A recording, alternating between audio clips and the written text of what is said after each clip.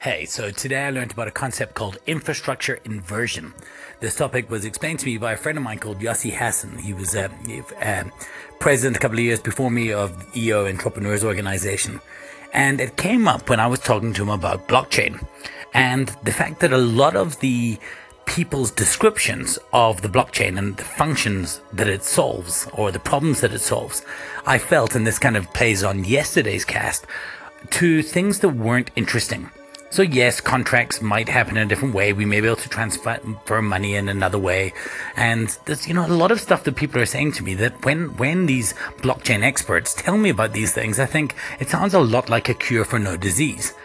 And Yoss kind of looked at me and said, no. Let me explain to you this concept about infrastructure inversion. And I'm afraid I can't remember the source of the guy that he told me came up with this. But here's the thing.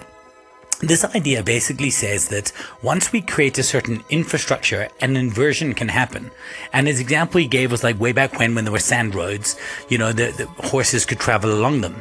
But we needed to make tar roads in order for wheels to be able to travel over them, or flat roads.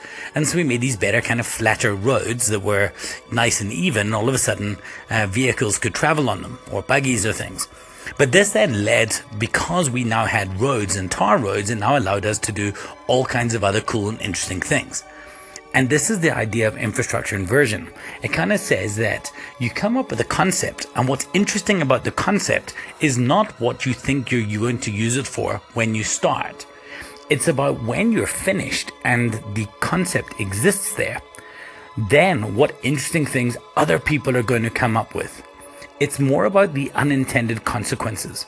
And I think it's a great concept, and it kind of for the first time made me slightly more excited about the whole idea of the blockchain. It's not about what they're telling us it will be used for now.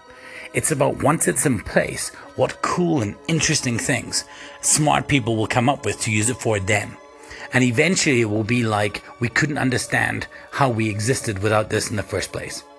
Social media is a great example. Somebody created something to be basically an online yearbook for university students. That's what Zuckerberg did. But of course, now it's something completely different. And now we can't imagine what we did before that. That's an infrastructure inversion. And I think it's a concept that I definitely want to look more into. And I think maybe you should too. So stay curious. Cheers.